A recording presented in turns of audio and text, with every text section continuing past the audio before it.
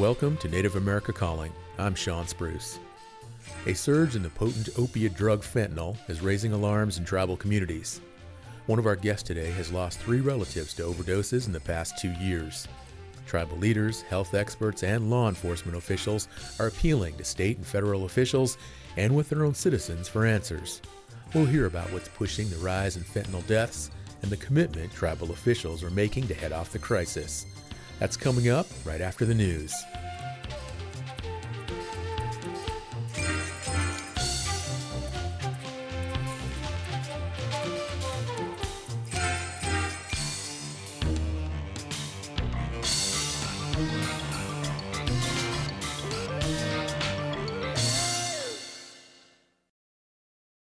This is National Native News. I'm Antonia Gonzalez. The Alaska Federation of Natives is saying very little after the recent withdrawal of 2 tribal organizations from AFN, but as Rhonda McBride reports, early leaders of the AFN are talking. The Central Council of Tlingit and Haida and the Tanana Chiefs Conference are among some of the largest tribal organizations in Alaska.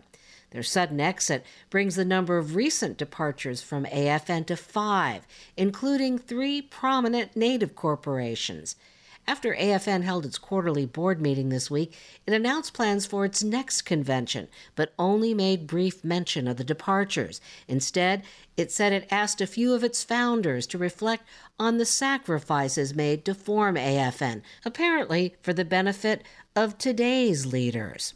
They're living the dream that their grandparents sacrificed for. Emil Nadi was one of those invited to speak at the meeting.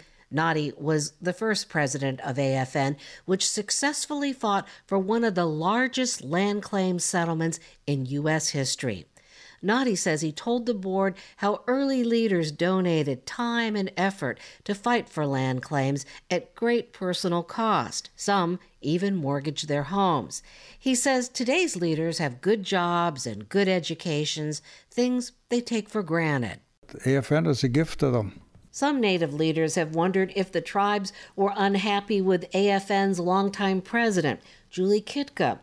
Rosita Worrell, head of Sea-Alaska Heritage Institute, says she hopes that's not true because Kitka has been highly effective.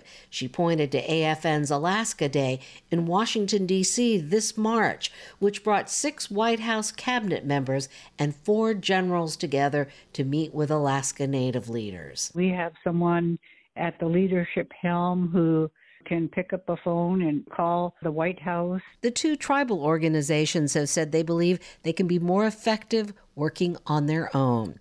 I'm Rhonda McBride. This week, the First Lady made a quick stop in Bethel, Alaska, where she highlighted the administration's broadband investments. KYUK's Francisco Martinez-Cuello reports. Joe Biden, along with Interior Secretary Deb Haaland, were warmly greeted on the tarmac by Representative Mary Peltola, the First Lady of the state of Alaska, and City Mayor Rose Sugar Henderson during a quick visit to Bethel, where internet access is very limited. The First Lady highlighted a broadband fiber optic extension being constructed this year. And this is one of the largest tribal broadband expansions in our country.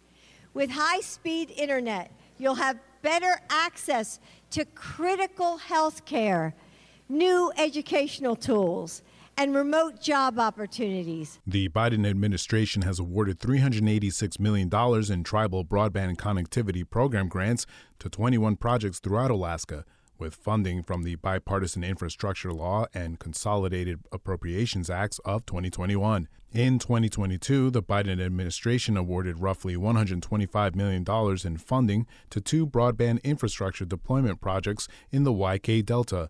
One of these projects is the Alaska Fiber Optic Project. The other funding is going directly to the iHuck network, an initiative developed in partnership from the Bethel Native Corporation and GCI, Alaska's largest telecommunications company. I'm Francisco Martinez-Cuello.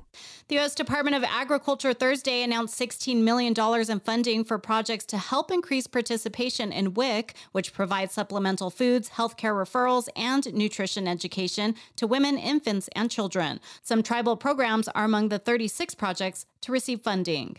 I'm Antonia Gonzalez.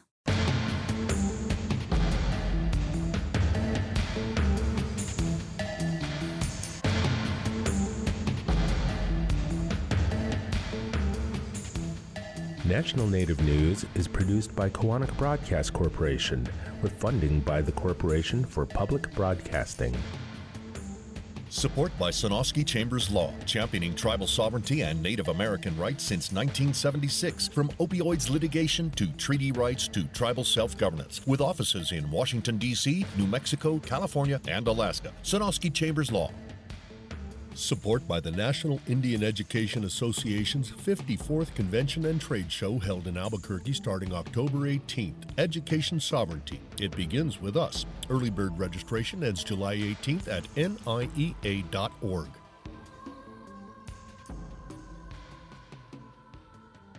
Native Voice One, the Native American Radio Network.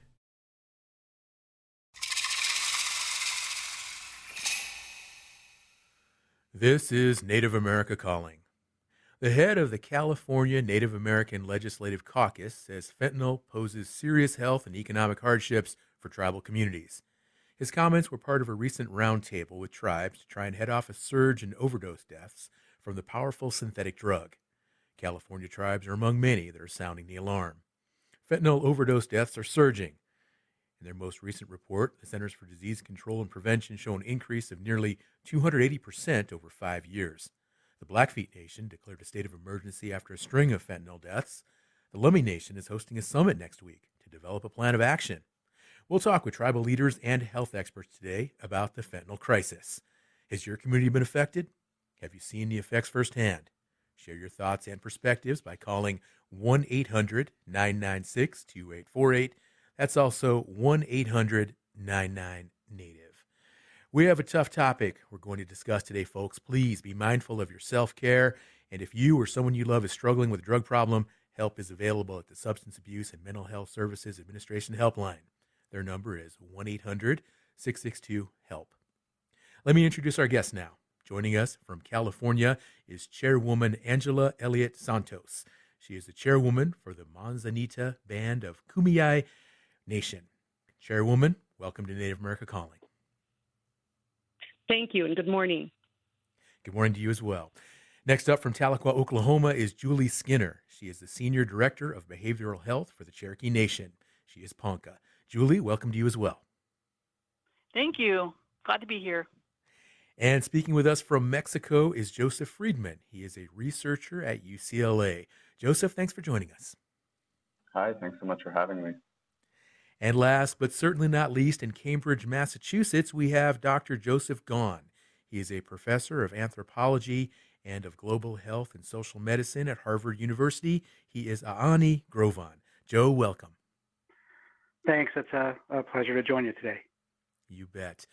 Chairwoman, I'd like to begin by acknowledging that the fentanyl crisis has hit your community and family especially hard.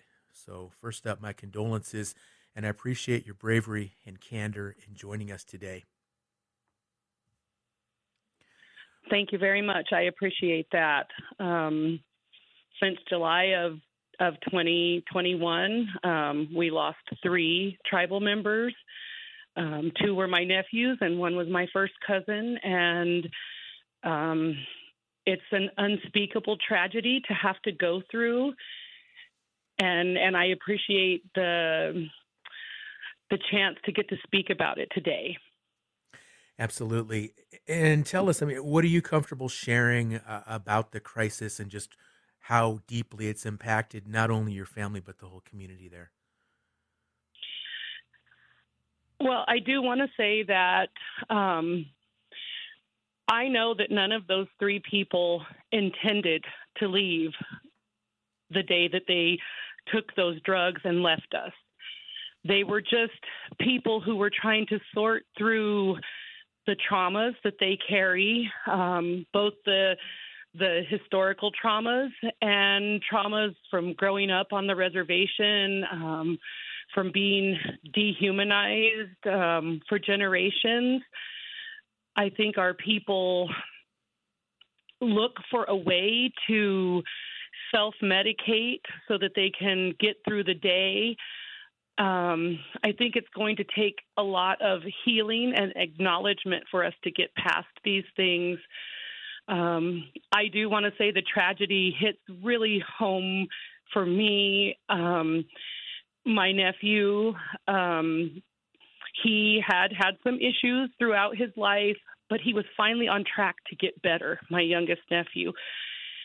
He had gone through, well, after being incarcerated for a while, he had gotten out. He had many accomplishments when he was sent to a halfway house. He was getting better. He texted me pictures of the certificates that he had received and talked of how he was going to get his life better. He had reunited with his wife and his two daughters. And in that reunion, they were expecting another child.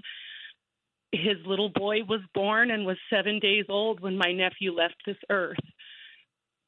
Oh, geez. I think that was the hardest part, was even looking back on my text from him to get ready to speak about this, was he was getting better. He just had one slip up. He just had one moment where maybe he couldn't take what was going on, and he relied on that, and it just took his life. So it's so difficult to be a leader of the tribe that he was from and to have not been able to help him. I helped him in every way I could, encouraging words, telling him how proud I was of him, so happy for everything that he had done. I told him as many times as I could about his talents and how well he sang our traditional songs and what he learned from his grandpa, and how I needed him to carry it on and teach my sons, because we're running out of singers. We're running out of people to continue the culture. So the impact of losing him, I don't have the words to explain that to you and what it's done to not just our community and the people who loved him, but like I said, to myself as a leader. I want to help this. I want to stop this problem, but it's beyond me alone. And so I'm constantly looking for, what can we do? What can we do to stop this so that we don't lose any more people? And we do have a clinic consortium. It's Southern Indian Health Council is a consortium of 7 Kumeyaay tribes, and we have a lot of resources. We're currently trying to expand that. One of the consortium tribes is doing a special opioid treatment center. And we know that the one thing that's missing from treatment centers for our people is any cultural aspect. And we know that we're going to have to use culture as a foundation to bring our people out of what's happening. Mm-hmm. Chairwoman, I really am sorry. And again, I just appreciate your bravery coming on the show here and talking with us today. Can you point to a moment where the fentanyl crisis really took hold in your community? Well, you hear about it. And then when it hits you, you realize, well, and I mean, it's been hitting us for a while, because even as it hits other reservations, those are your family too, and your people. And so, we've been through the despair. And I do want to say that for anyone who's out there listening who doesn't understand the despair that led to substance abuse for our people. For us, the Kumeyaay Nation, we had a vast territory from Oceanside to below Ensenada to over towards Yuma. And we lived free and proud and with plenty of resources. And then, we were penned up and put on reservations in the late 1800s. In California, there was actually a bounty on our heads paid by the first governor, Peter Burnett. So when you look at what we've been through and the despair that led to first alcoholism, and then at some point it turned to meth, and then at some point it turned to heroin, and then all of a sudden there's this fentanyl. And I didn't know what it was. All of a sudden at the clinics, they were like, a few grains can kill you. And we didn't know what was happening until all of a sudden people were dying. Just sometimes during the same month, you attend a funeral for a young person on one reservation and then another. And so it was like, after all the tragedies we've been through, here was this thing that just takes people out. And to quote my niece, who helped me with my words for the roundtable that Assemblymember Ramos had, her words were, "My brother never had a chance." And so it seems like all of this took place also while we were going through this, global pandemic. And at the same time, this other thing, this fentanyl thing that was it's just taking people so quickly and so often that it's unbelievable. Chairwoman, from my own personal experience, often if someone has an alcohol or other type of substance use problem, the warning signs are everywhere, but this stuff is different. It just comes out of nowhere, and then all of a sudden, boom. I mean, do you notice that? Like, these people they seem like everything's fine, and then no, they're not. Can you talk about that? I agree completely. I will say that, with one of my relatives, I had no idea that there was any, substance use at all. I thought that things were going good and that, not treatments, but, kind of maintenance of past issues was going on. And from the outside looking in, you just look at that person like everything's going great. And then, like you said, all of a sudden you get a call at 6 a.m. saying that person is gone. And it just seemed like, how could this be? So I agree completely. I had no idea. And it really is everywhere. I was in a hotel a few years ago in a tribal casino, a very nice tribal casino property, and there was a fatal overdose just right across the hall from me. We're speaking now with Chairwoman Angela Elliott Santos, and she's describing how the fentanyl crisis has impacted her community. And we're going to talk more with Chairwoman about solutions and what her tribal community is doing to fight this crisis. But we do have to take a short break, and we really do invite anybody listening today to give us a call if you have firsthand experience of what this crisis is doing to our Native communities. If you have insights, if you have ideas, if you have any thoughts you'd like to share, our number, 1-800-996-2848. Once again, the number to call, 1-800-996-2848. You're listening to Native America Calling.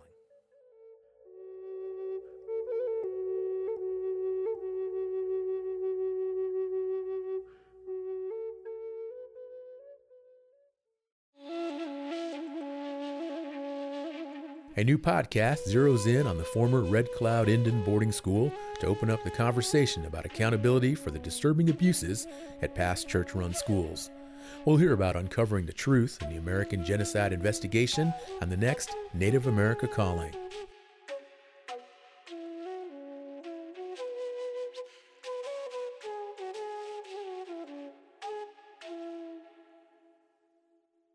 Keshe, isto chocha me awa yipuchite nante tato yamante yayu pachi ate atu. Isto now an awa kana awan healthcare resources akitonyante hasnaptu. Hasta tayo yan ganian and iston go.cms.gov/women's health checklist tonawatu. Look here, Centers for Medicare and Medicaid Services tona penanitulo kenawe elakwa. Thank you for listening to Native America Calling. I'm Sean Spruce. We're talking about tribal efforts across the country to fight the threat of fentanyl overdoses. What do you think is driving the fentanyl crisis? What are some possible solutions? Join our conversation, 1-800-996-2848. That's also 1-800-99-NATIVE. On the line, we have Chairwoman Angela Elliott Santos, and she is with the Manzanita Band of Kumeyaay Nation. And Chairwoman, we are going to go ahead and bring Julie Skinner and Tahlequah into the conversation. But before we do that, I would like to give you a moment to just talk a little bit about some of the efforts that your tribal community is taking to combat this ongoing crisis. Well, definitely we're trying to push the resources that are offered by our clinic. We also have people having gatherings to discuss sobriety and to just support each other. We at Manzanita are also getting ready to have an extensive cultural program. So we're going to focus on culture and start with the kids as young as we can and try to instill in them those core values that our people have had for so long, and try that way with prevention. And really, we're going to be also reaching out to others to see how we can combat this. And then, like I said, one of the consortium tribes has moved forward with just like opioid fentanyl type treatment. Someday, Manzanita does wish that we had an on-reservation place to deal with our people in our way, to have a place where they could maybe come be safe and start the process of getting off of these things. So I don't have the best answers right now because this is just the beginning of what we're trying to do to stop what's going on. And I really am looking for other resources to see what we can add to our programs, because although we have a number of resources, there's not always that trust, and it's not always specific to our culture. So we want to create those programs. Chairwoman, thoughts and prayers to your community and your family. At this point, I want to bring Julie Skinner into our conversation. Again, she is the Senior Director of Behavioral Health for Cherokee Nation in Tahlequah. Julie, what are you currently seeing at Cherokee Nation regarding fentanyl abuse? Well, we're seeing definitely an epidemic going on in our communities here. So we are in northeastern part of Oklahoma. We have 14 counties in our reservation. And over the years, I've worked for the tribe since 2000. So I've been here 23 years and worked in Indian child welfare and worked in behavioral health the last 10 years. And so during that time, I've seen in the beginning of when we first started seeing, our people starting to really use and abuse the substances, especially with prescription drugs. And at the time, we didn't know what was going on. We're noticing we were picking up a lot of children for neglect and for their parents were just not there, and trying to understand what was going on at the time, and realizing, how the parents were trying to survive every day, and that some of those ways was to sell their prescription medications, and it was being handed out like candy. Like, it was unreal the amount of prescription medications our parents were able to get and to spread and to use themselves as well as sell, and unreal. Like, we didn't even know it hit us. And so as we started to go along and really look at what was going on, and we had to understand what was going on, because we didn't at first. And then over the last several years, really bringing together focus groups, reaching out.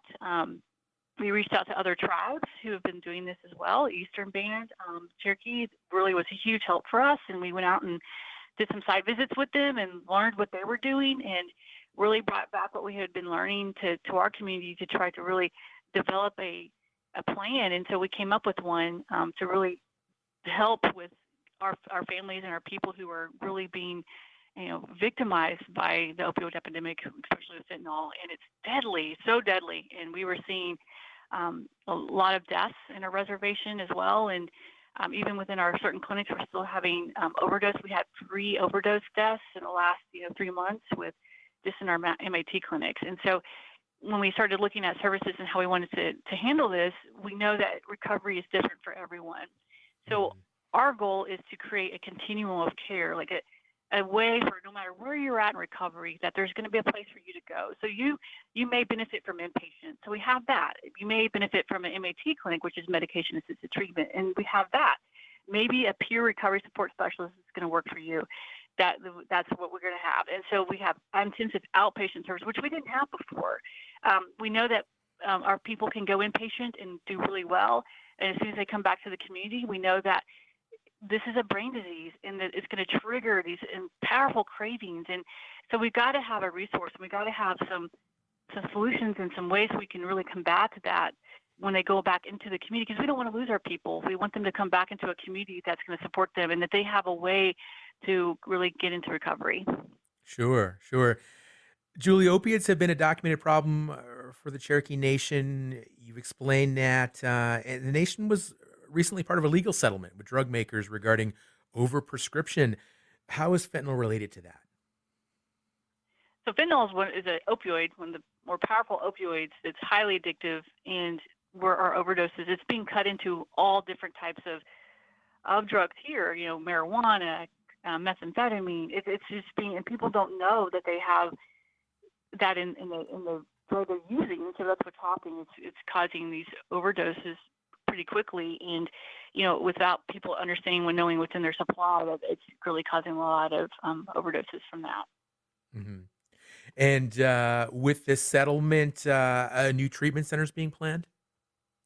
Yeah, so we have mostly been able to send our people to inpatient, but outside of the trial, we didn't have our own inpatient from home. We have one for you, but we really wanted to develop one that really incorporates our culture. Just like what Chairwoman was just saying, that's exactly a culture is foundation. That is totally a huge protective factor that we need to really bring back, because a lot of our families and people have lost it through all the historical trauma, the things that have happened to us as people over the last several decades. And so our goal is to incorporate that into our treatments, into our intensive outpatient treatments, into our groups, into our individual treatments, and into our inpatient treatments, that culture is going to be the foundation in which we build our interventions around.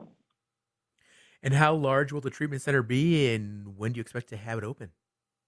We're going to have it. We're going to have two phases. The first phase is we're going to open at 50 beds and then expand that as needed as we go along. And it's going to be for men and women. And we're hoping to open it up in within the next year, maybe sooner. It just depends on how fast we can get it built.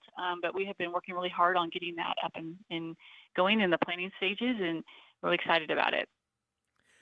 We're excited too. Good luck with that, Julie, there at Cherokee Nation. And please stay with us. We're going to come back and ask Julie some more questions. But before we do that, I would like to bring Joseph Friedman into our conversation now. He's a researcher at UCLA. Joseph, what do you find most disturbing about the current surge in fentanyl overdoses? Yeah, thanks. I think that's a great question. It's important for all of us to understand just the massive scope of the fentanyl problem in the United States. I think we all realize this is a big issue, but the United States, after recent surges, has an overdose death rate that's something like 20 to 30 times the global average. We're 2 or 3 times more affected than the second most affected country in the world. And I think it's just important to note that there's really never been any kind of documented overdose crisis in the recent numbers we have that looks like the crisis we have in the U.S. now. This is truly a kind of unprecedented crisis for our country. And unfortunately, within that, over the past few years, we've seen a sharp rise in racial and ethnic inequalities in overdose. So although I think for a long time there's been this narrative in the media and even in academic literature that overdose is a quote unquote white problem, really that was never true. And over the past couple of years, we've seen sharp increases in overdose deaths among Native American communities and also Black and African American communities as well. So in the latest data from the CDC, provisional numbers, we're seeing Native Americans suffering an overdose death rate about 75% higher than white communities, and Black and African Americans having a death rate about 50% higher.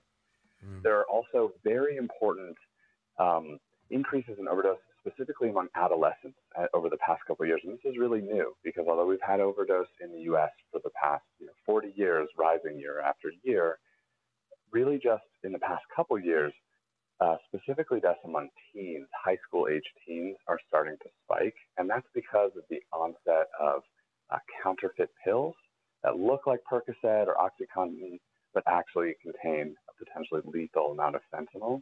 And it's very difficult to identify that these pills are counterfeit without sophisticated technology. So basically, you have to assume that any pill that's not provided from a doctor is counterfeit and contains fentanyl at this point. And specifically among teenagers, we also see pretty large inequalities. So Native American teens being about twice as likely as white teens to be affected by this problem.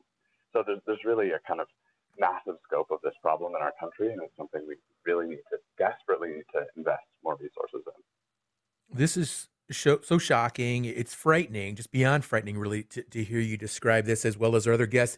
Counterfeit pills. I mean, Joseph, how's this stuff getting into our community? Who's making this stuff? Who's bringing it in? Yeah.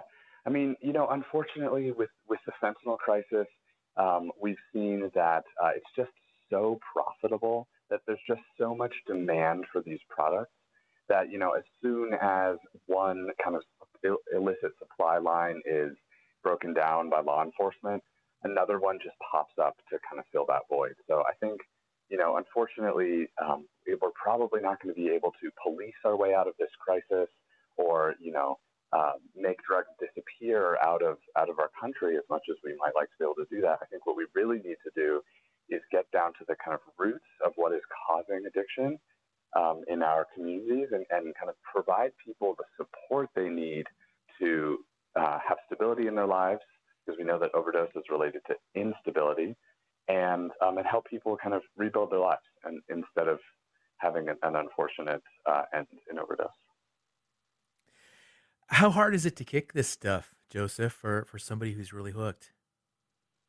Yeah, I mean, I think, the thing is, when you work with people who have had substance use disorders, you realize that it's often not really the drug, right? It's often kind of history of trauma. The majority of people, if they try fentanyl, they're not going to end up, physically dependent on it and using it in a chaotic way.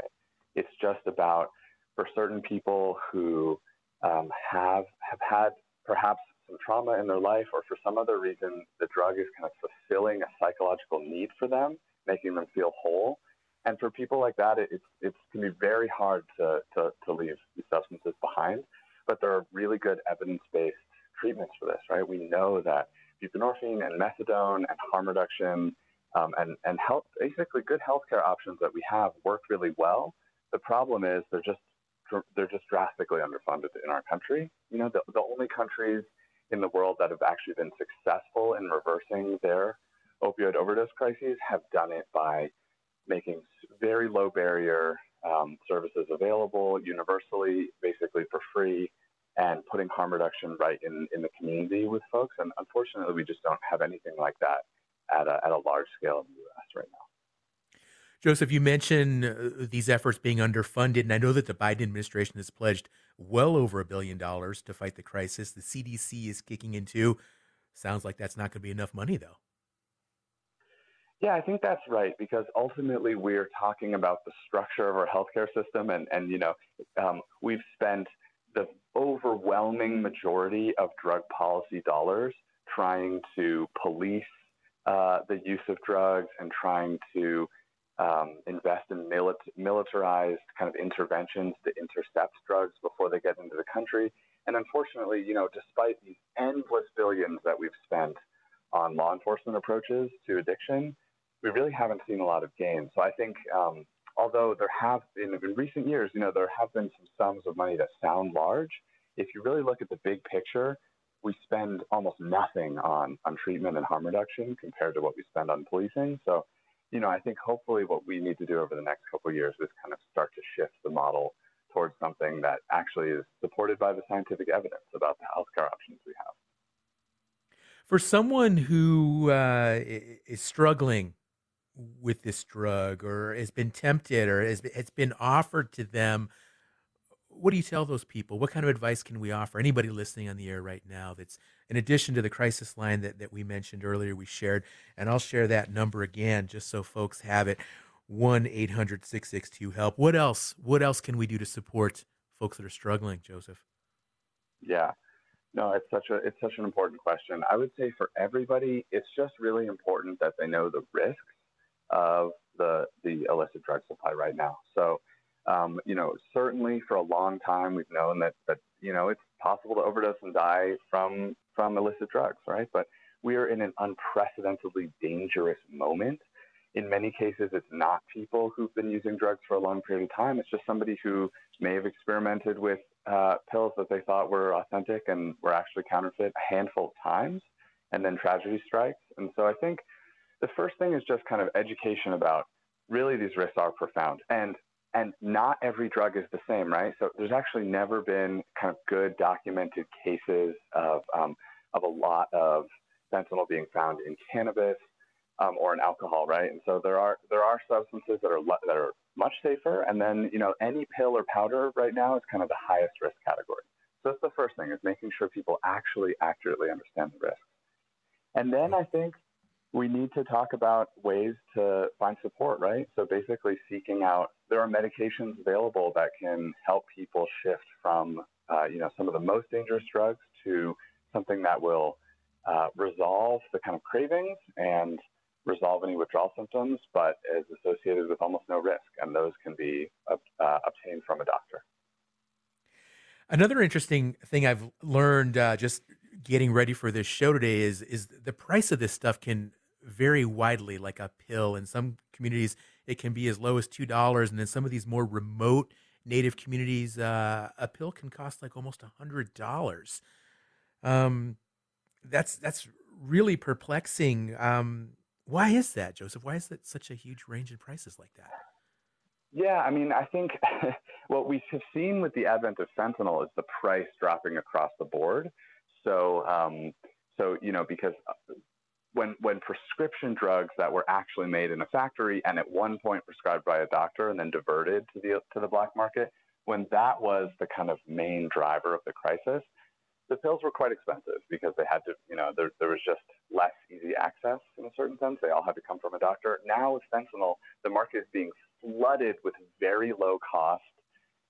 There's kind of a lot of competition. And so, people talk about now being able to overdose on literally $1 worth of fentanyl in certain places on the West Coast cities. I mean, I think the thing with an illicit market is that it doesn't follow logic, right? So sometimes people prices can just be really elevated just because there isn't a lot of access until a bunch of competitors come in. All righty.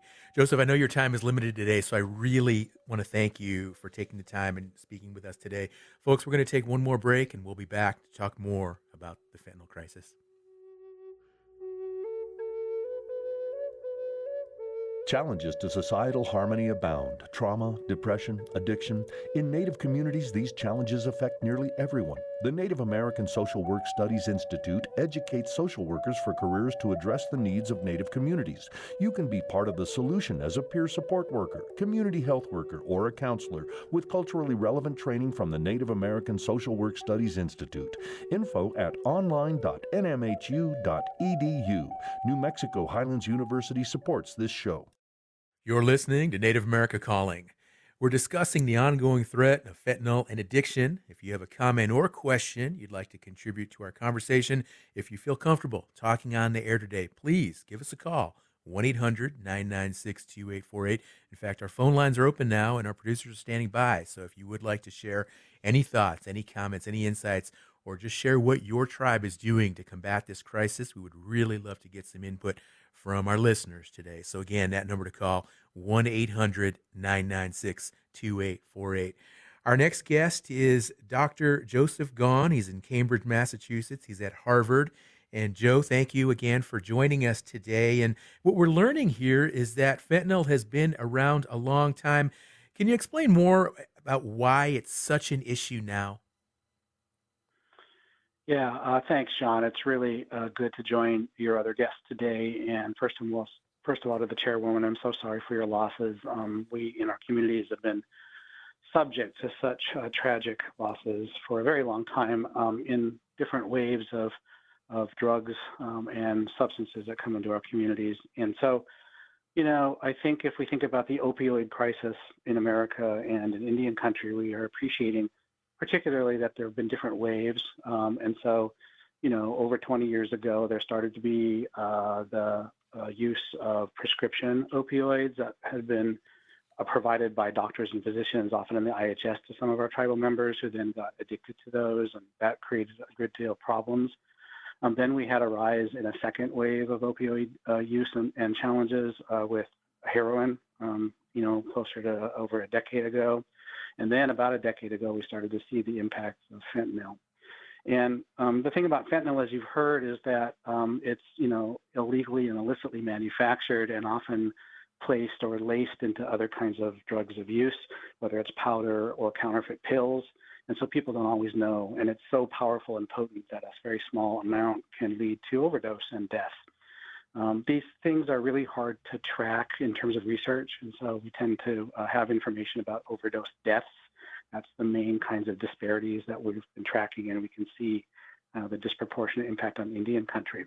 But I think fentanyl is such a concern in part because, as everyone has explained, it's especially potent and therefore can lead to overdose more readily than other kinds of drugs, and that people who aren't even necessarily having a substance use disorder or addiction, but are just interested in using a drug recreationally, even one time, might end up with a fatal a dose of fentanyl in the drug they're using and die even when they wouldn't necessarily have been indicated for addiction or substance use disorder treatment. So it's created a great deal of consternation and trouble. If I can, I just want to mention a couple things that we haven't heard so much about yet that I think the audience should know about. The first is people have talked about the difference between harm reduction approaches to treatment versus, actually it's usually referred to as abstinence only. And harm reduction is looking for ways that doesn't necessarily require people to stop using drugs altogether, but instead is just trying to find ways to intervene so that drug use is less deadly or less impairing. And one thing that's available, at least in broader society for some communities, are test strips that people can access to sort of quickly check whether a substance they're trying to use has fentanyl in it or not. And that's one example of a kind of intervention that's sort of like harm reduction. Obviously, we have medication-assisted treatment available in many of our communities, including the communities that people, as your guests, have talked about today. Sometimes that's a little controversial in Indian country because it entails the use of other kinds of substances to manage and handle compulsion and cravings and those sorts of things. And so you heard naltrexone and buprenorphine as examples, methadone as examples that we're familiar with. I think in Indian country, it would be helpful for us to be a lot more open to and maybe discussing of these medication-assisted treatments versus counseling only. None of these treatments are offered without counseling, but alternative to medication-assisted treatment is often counseling only. But the best science suggests that medication-assisted treatment is really important for being effective with these particular substances. The final thing I just want to mention that folks haven't said so much about is stigma. Of course, people are very concerned about accessing substance use disorder treatment because of the negative reputation and people's, opinions of them.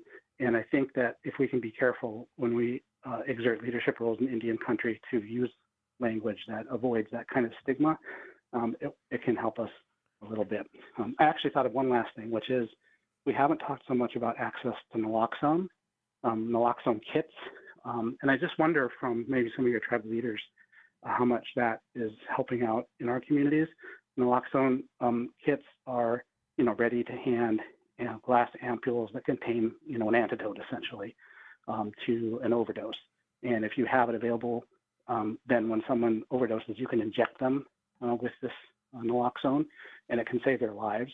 Of course, everyone should always call 911 as well when someone is in an overdose crisis. But those are some thoughts in response to your question. Thank you, Joe, very much. And I'm going to go ahead and bring Julie Skinner back into the conversation and ask Julie some of these treatments that Joe has described, and even the harm reduction that I just heard of. And it brings to mind like these programs that will offer free needles and things like that to addicts. Are you folks working with those types of solutions as well there at Cherokee Nation, Julie? Yes, we are. We have a harm reduction clinic. We just opened that last fall. We have a syringe service program. We have peer recovery support specialists there as well, where we have like what he talked about, being able to test your supply, making sure you don't have fentanyl in there or what to do if you do have it. So we definitely, our harm reduction program we've launched that, and it's been I've been overwhelmed by the need that has already been shown for in our community. We have a medication-assisted treatment. We have 4 clinics currently. And again, we're creating a continuum of care. So like I said earlier, everyone's recovery is going to look different. Is MAT perfect for everyone? It's not. That's not what we're saying, but we're providing it for those that would be a really good match for, and we've been able to work with those patients as well in that regard. And finally, he's talking about stigma. We do a big communication campaign. Stigma is the most horrible hurdle we have to get through because it's a very isolating thing to have when you have addiction.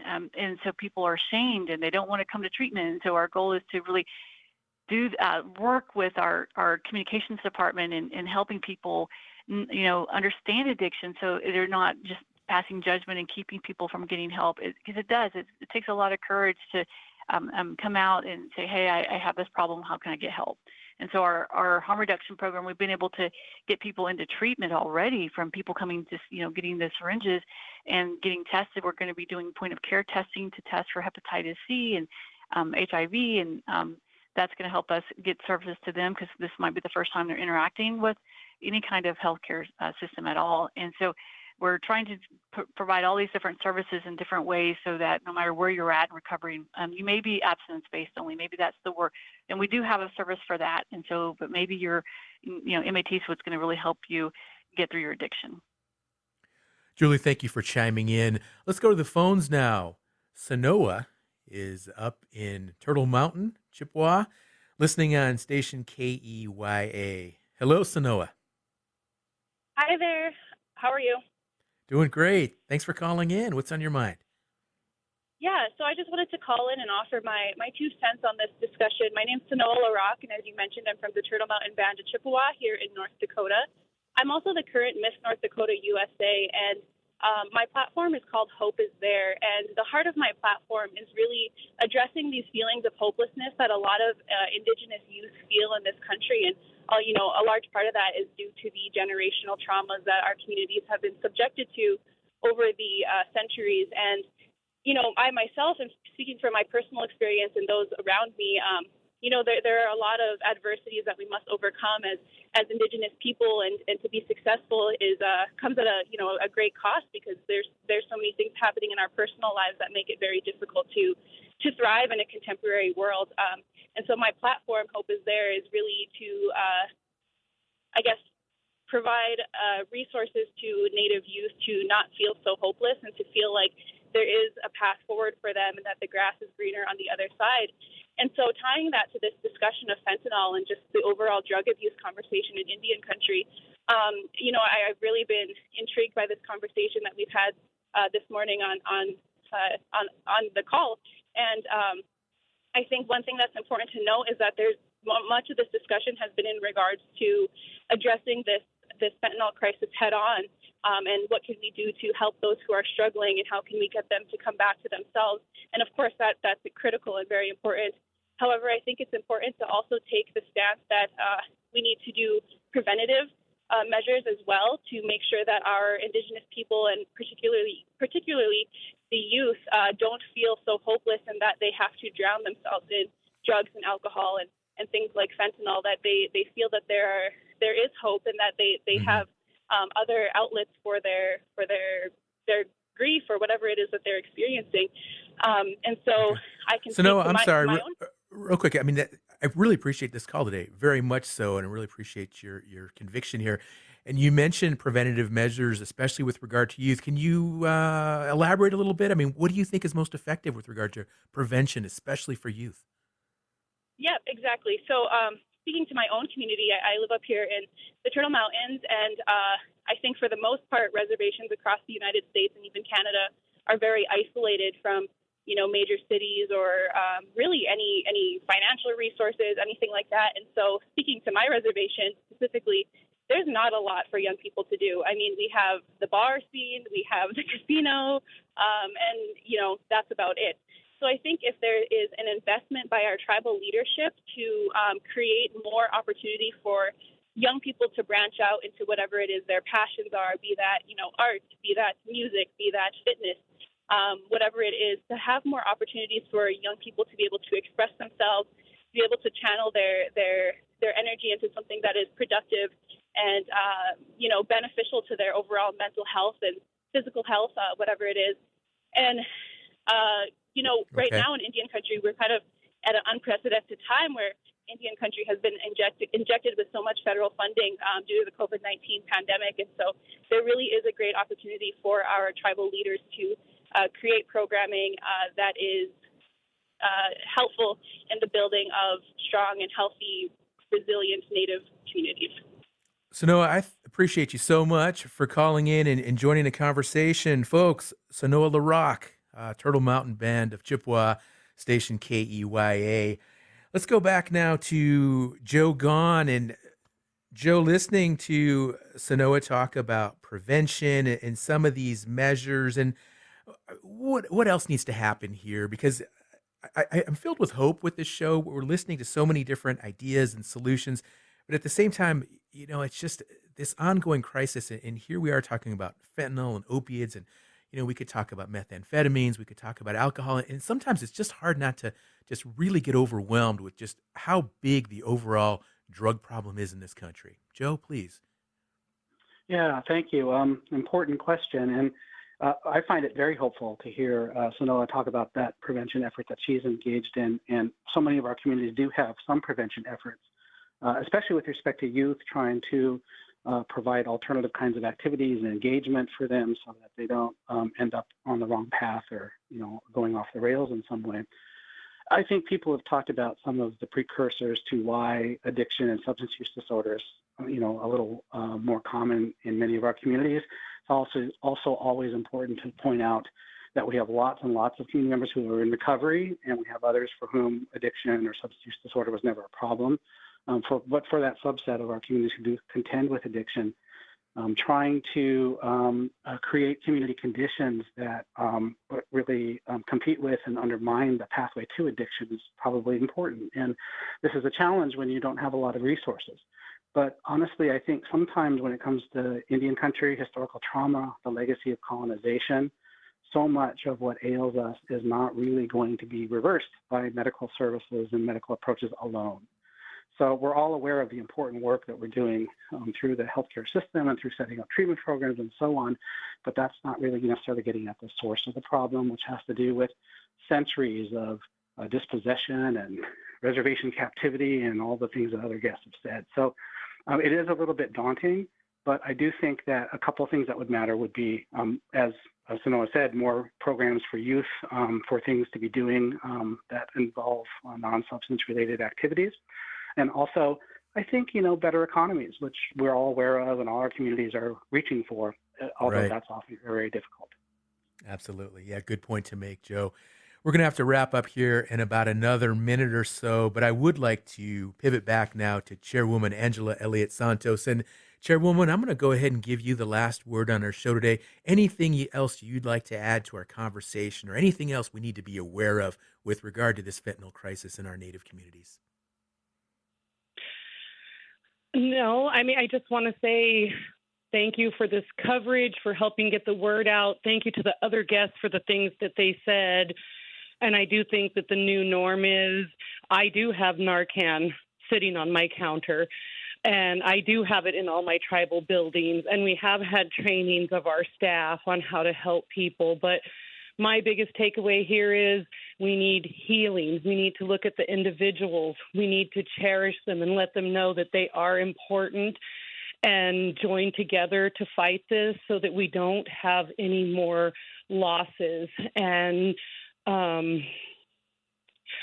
I guess I just want to say that it does make my heart happy that there's so many people out there trying to understand this and work on the problem. So I look forward to more of these kind of discussions and collaboration on how we save our people.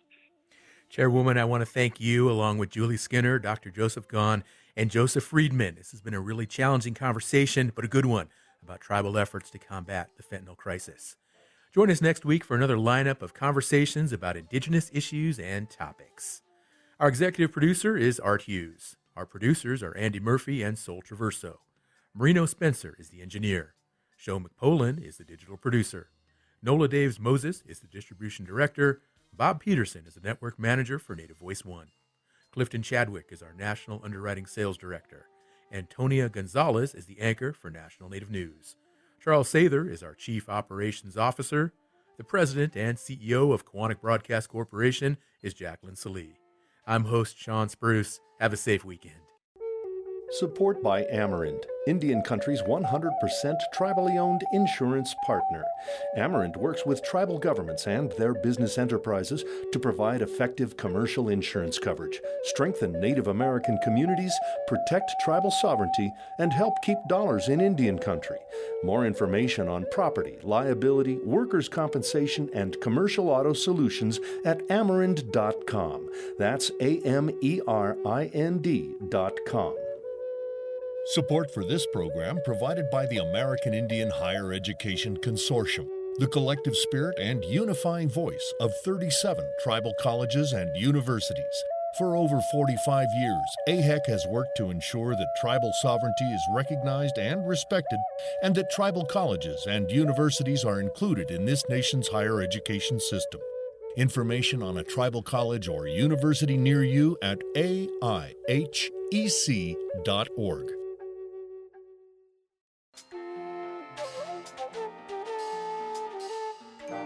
Native America Calling is produced in the Annenberg National Native Voice Studios in Albuquerque, New Mexico by Koahnic Broadcast Corporation, a Native nonprofit media organization.